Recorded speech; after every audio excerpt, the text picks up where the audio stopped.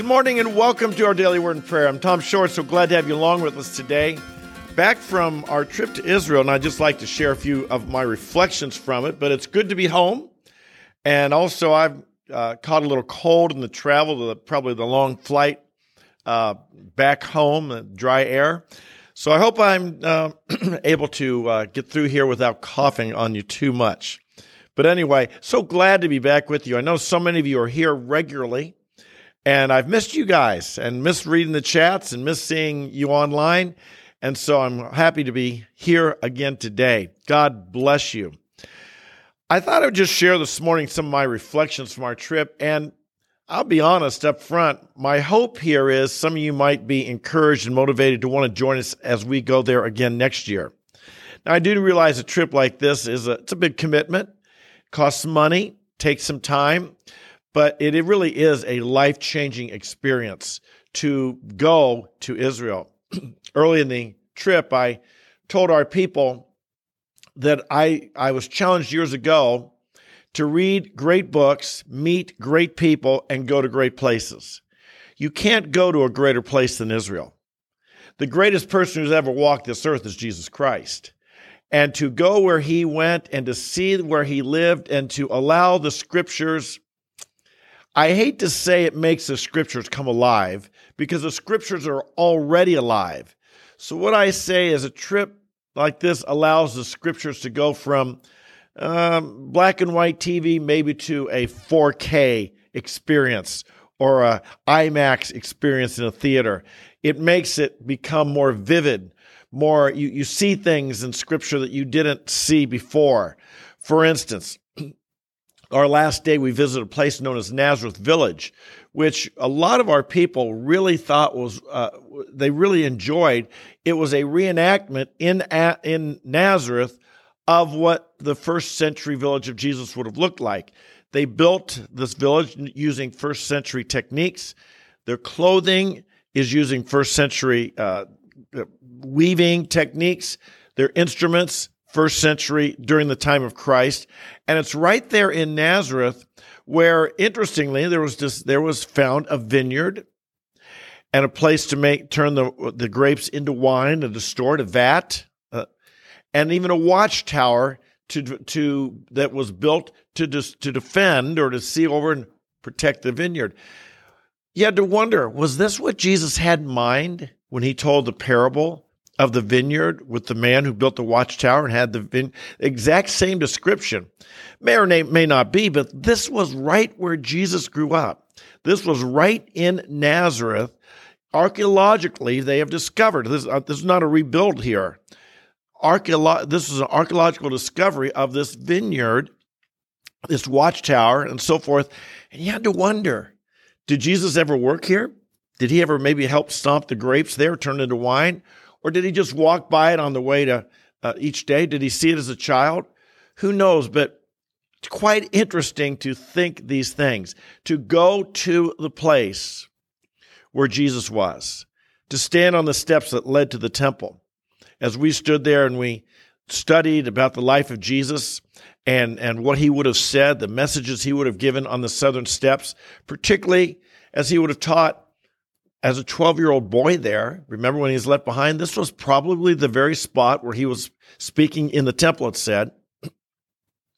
But also, maybe reproved the Pharisees, because as you're standing there talking on the southern steps, and remember Jesus said you're like whitewashed sepulchers and filled with dead men's bones.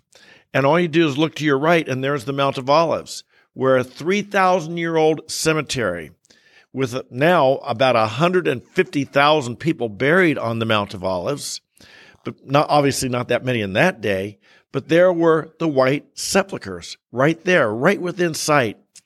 Makes Scripture just, again, go to a 4K experience. There's so many things that we enjoyed about our trip as we saw the Scripture, as we visited the city of David, the place where David was before the Temple Mount, purchasing the Temple Mount, remember? And even as we stood overlooking the city of Jerusalem, from right about the spot that when Abraham was approaching, when he had to sacrifice Isaac, and as he was approaching Mount Moriah, and he could see it in a distance with a valley in between, and said, the rest, you stay here, and my son and I will go there and worship. Wow, to stand there and see Jerusalem from that location. Now remember, Jerusalem at that time wasn't even really a city. It did not have a temple on it, no Temple Mount, no Islamic Dome of the Rock at the time. But to stand there and look at where he was when he said that, and the walk they would have taken down through the valley and up onto Mount Moriah, which is also the spot right nearby where Jesus was crucified. There's so many things that when you see this with your own eyes and you put together the geography, it makes the scripture, as some of the people are saying, it's really true. These aren't just stories. This is something that sets our religion apart from others. And a lot of us, it's easy, even though we read the Bible and we know it's true, it's so easy to not recognize how true it is. The stories of the Bible really took place in real history. And when you go to the spots where it happened, suddenly you realize our faith is not just fairy tales. You know that, but at a deeper level. And so many people on our trip said, wow, these places really exist. The places you read about in the Bible, they're really there. And so we were so excited to be part of that. It's important to know the roots of our faith. As I've shared before, when I came to Christ in the early 1970s, and it was a new thing happening, there was a revival going on. And it was almost easy to think that because it was a new and fresh thing, to not know and appreciate the length of the great Christian heritage we have. And throughout the years, I've tried to study some of the great people who went before us, some of the great Christians, great missionaries, great church, those who started church movements and so forth. But to go back even further into our roots and realize and to make a connection with people of the New Testament times and of the Old Testament times, it really is inspiring. When I take this trip, I've begun to think of it not as a vacation or even as an educational experience. I've begun to think of it like being a conference, a teaching opportunity. When I say a conference, in my life, having special times set apart to God, conferences, we do that, our Faith Walkers conference at Christmas time. Sometimes we've had something at summertime or spring break. And they're dedicated periods of time to be alone, to get away from the world, to get away from the distractions, and to be so focused on the Lord and what we're learning that it really reprograms us, shall we say. It really refocuses us. It redirects us and awakens within us attentiveness to God, alertness to God, and a listening to God that it's hard to have otherwise. I came home, my son picked me up at the airport, and he wanted to talk about, the big chemical spill up in East Palestine. Well, I hardly even knew about it. I had heard about it because I saw something about Palestine. I wondered if there was something going on in Israel. Well, it was a different Palestine. It was over here in Ohio, a city in Ohio. And then someone was asking me what I think about the revival breaking out down in Asbury Seminary, in Kentucky.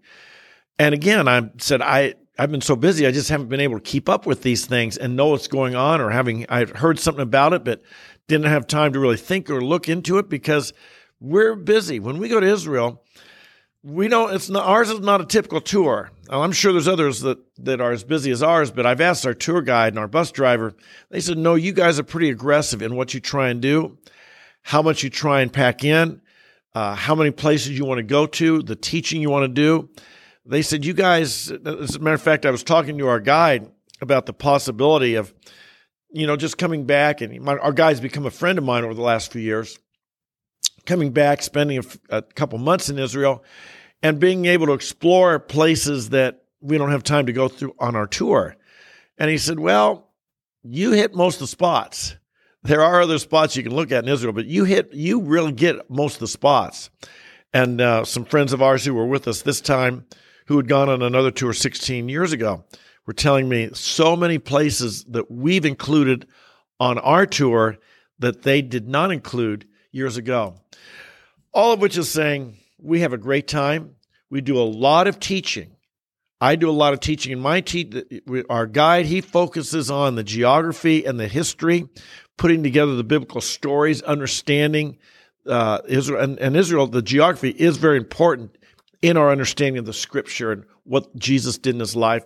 He focuses a lot on that. My partner here in the States, Matt Sherman, he's a sharp guy. He shares a lot of history as well, a lot of connecting the dots between the Old and New Testament, the various locations we go to. Matt runs our logistics. He's got this tour organized incredibly well, and he's got quite a quirky sense of humor that gets most of us laughing during the time. And then, of course, my teaching, my focus is on the devotional side, the application, understanding the messages of Jesus, Elijah, John the Baptist, and so on, the things that God wants us to apply into our life and really take home with us and live for. Our trip to Israel is an intense time. It's a wonderful time. It's an enjoyable time. It's an inspiring time. It's a time of fun and fellowship, worship, unity, but it's a life-changing time. It's a life-changing time. And so I myself have been freshly come back. I'm fired up. I am really fired up. I am personally looking forward to these coming weeks. I've got another conference next week that I'll be at down in Miami, but I'm looking forward to what we're going to talk about here in these Daily Words and Prayer. I think we're going to have some great messages coming up. And in my own life, I'm pretty fired up right now. So thank you for your prayers. Thank you for being with me and viewing in as we share some messages from Israel. And we'll be back here in the studio doing our live stream every morning live at 8:30 a.m. I hope you will join us, especially if you were with us on the trip or if you've come to just join with us lately. We've had some new people subscribing lately. Let me tell you, the key to growth, be inspired. Something like a trip to Israel, a conference, a special event can inspire you. But after you're inspired, you got to carry through. You make the commitment. You do it day by day, bit by bit, step by step. You get in the Word, you get in prayer, you make changes. This was my message the last day from Mount Carmel, where Elijah challenged the prophets of Baal. And afterwards, then he went and slayed the idol worshipers. And sometimes we have the great experience of victories without then going and slaying the idols that have held us back, and they creep back in and get hold of us. So make some commitments. Join us regularly. Let's spend a moment in prayer. Father in heaven, we bless you today. We thank you that our faith is based on real, solid, historical evidence. Jesus really lived. Elijah, John the Baptist really lived. The Dead Sea Scrolls were really found. The Jerusalem, Galilee, the Mount of Beatitudes, the Caesarea Philippi, all of these places really exist. And Jesus, you went to these spots and you taught and you were intentional.